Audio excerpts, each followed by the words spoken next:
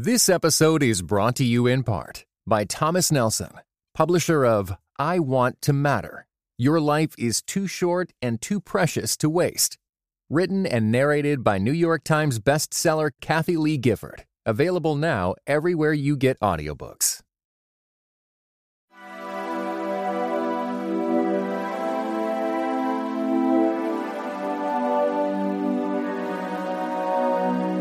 Welcome to Theology Q&A, powered by The Witness, a Black Christian collective, and I'm your host, Pastor Aaron. The question that we'll be seeking to answer in this episode is, what is a Christian marriage?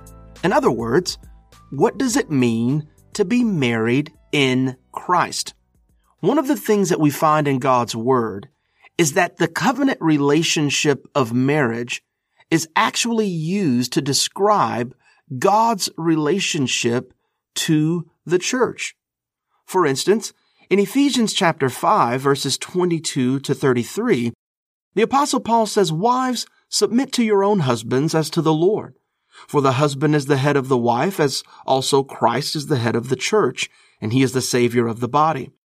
Therefore, just as the church is subject to Christ, so let the wives be subject to their own husbands in everything. Husbands, love your wives, just as Christ also loved the church, and gave himself for her, that he might sanctify and cleanse her with the washing of water by the word, that he might present her to himself a glorious church, not having spot or wrinkle or any such thing, but that she should be holy and without blemish.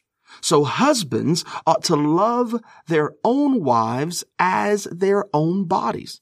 He who loves his wife loves himself. For no one ever hated his own flesh, but nourishes and cherishes it, just as the Lord does the church.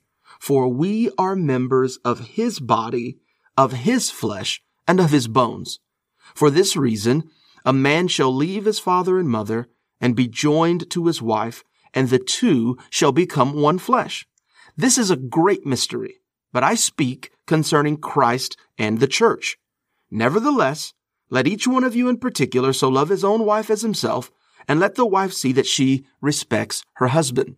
Now, I take the time to read that text because it's amazingly profound that Paul, describing the relationship between Christ and the church, uses the covenant of marriage to do so.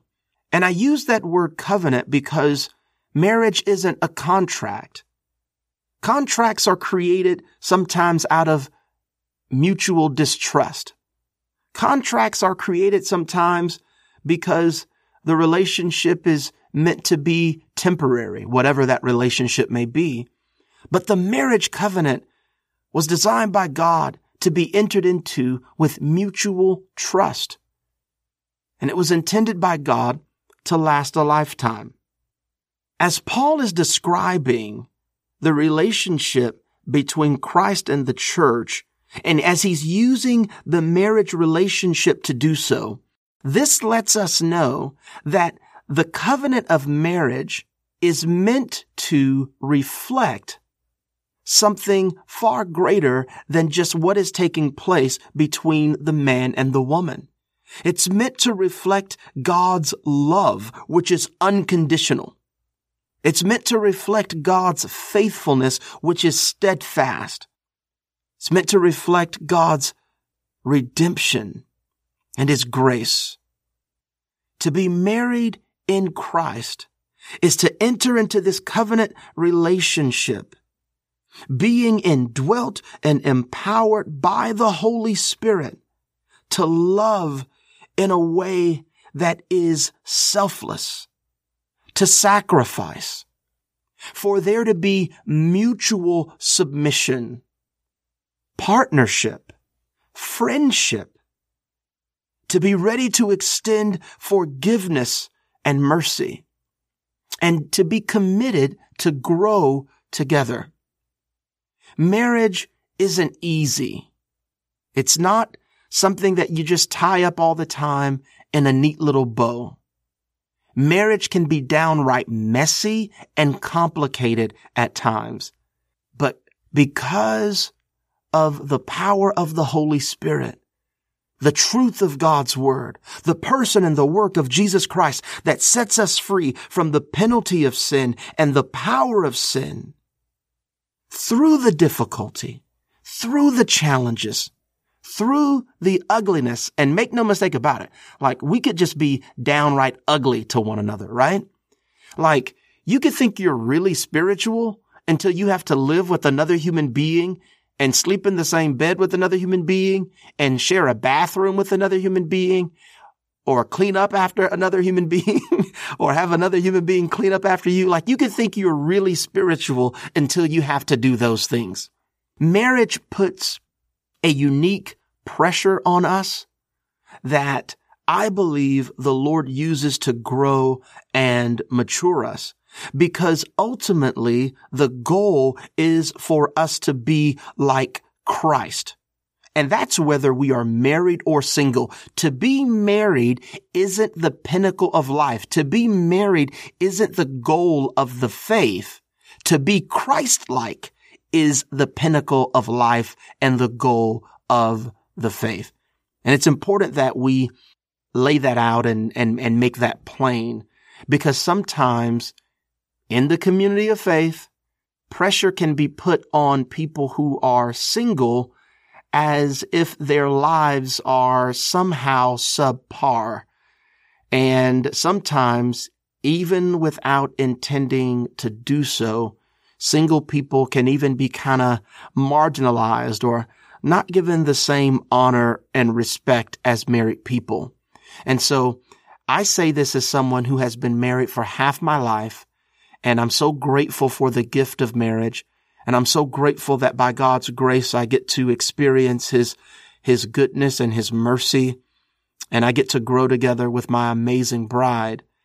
I say this as someone, again, who is married, that single life isn't inferior. It's different, but it isn't inferior. I don't believe that single life is inferior. Okay. And so it's important that I lay that out, because I never want someone who is single to think that somehow they can't interact in a certain way that, where God's love and grace, redemption and faithfulness cannot be seen. And that's simply not true, because even as we dwell together in community, as we share life with one another, as we have fellowship with God and fellowship with one another, these things are indeed seen. But the marriage relationship is indeed a gift from God, and it is indeed a unique relationship, also meant to display God's goodness and His love, His character, and His work. And so I want to encourage you to know that your marriage doesn't have to be perfect. No marriage is perfect. To be married in Christ doesn't mean that we get everything right all the time.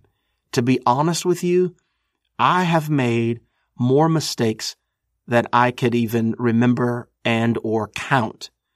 As a matter of fact, one of the things that puts me in awe of God is the way my wife, even in the times where I have been dead wrong or nasty, and I know you guys are way more spiritual than me, so you guys, you would never behave in such a way.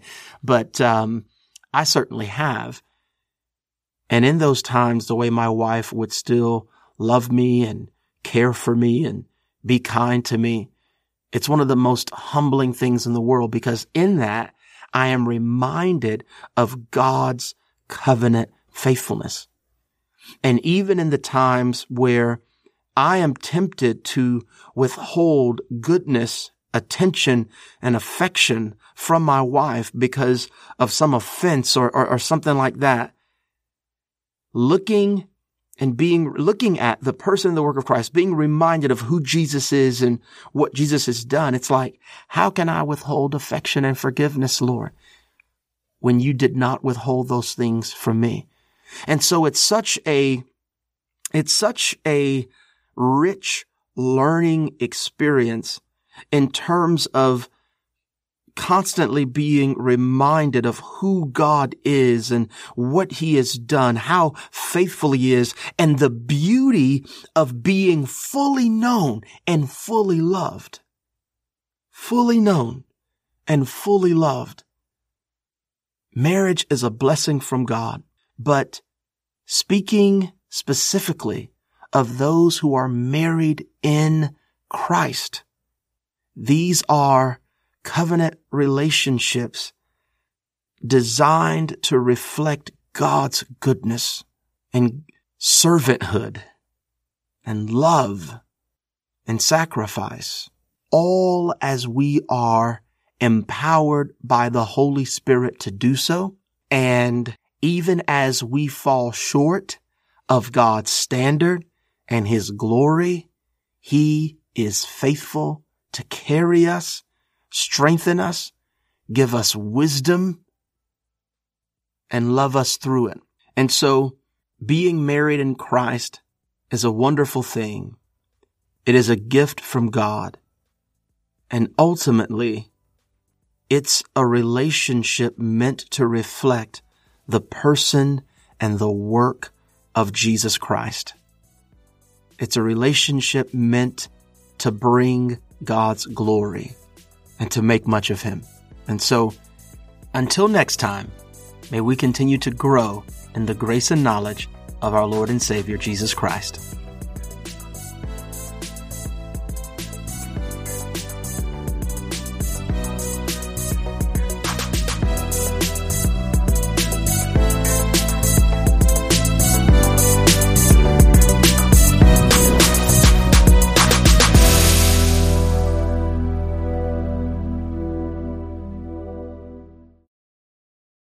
This episode was brought to you in part by the audio adventure series Discovery Mountain. Help your kids fall in love with the Bible. Each true-to-life adventure story will draw them closer to Jesus. Visit discoverymountain.com/CT.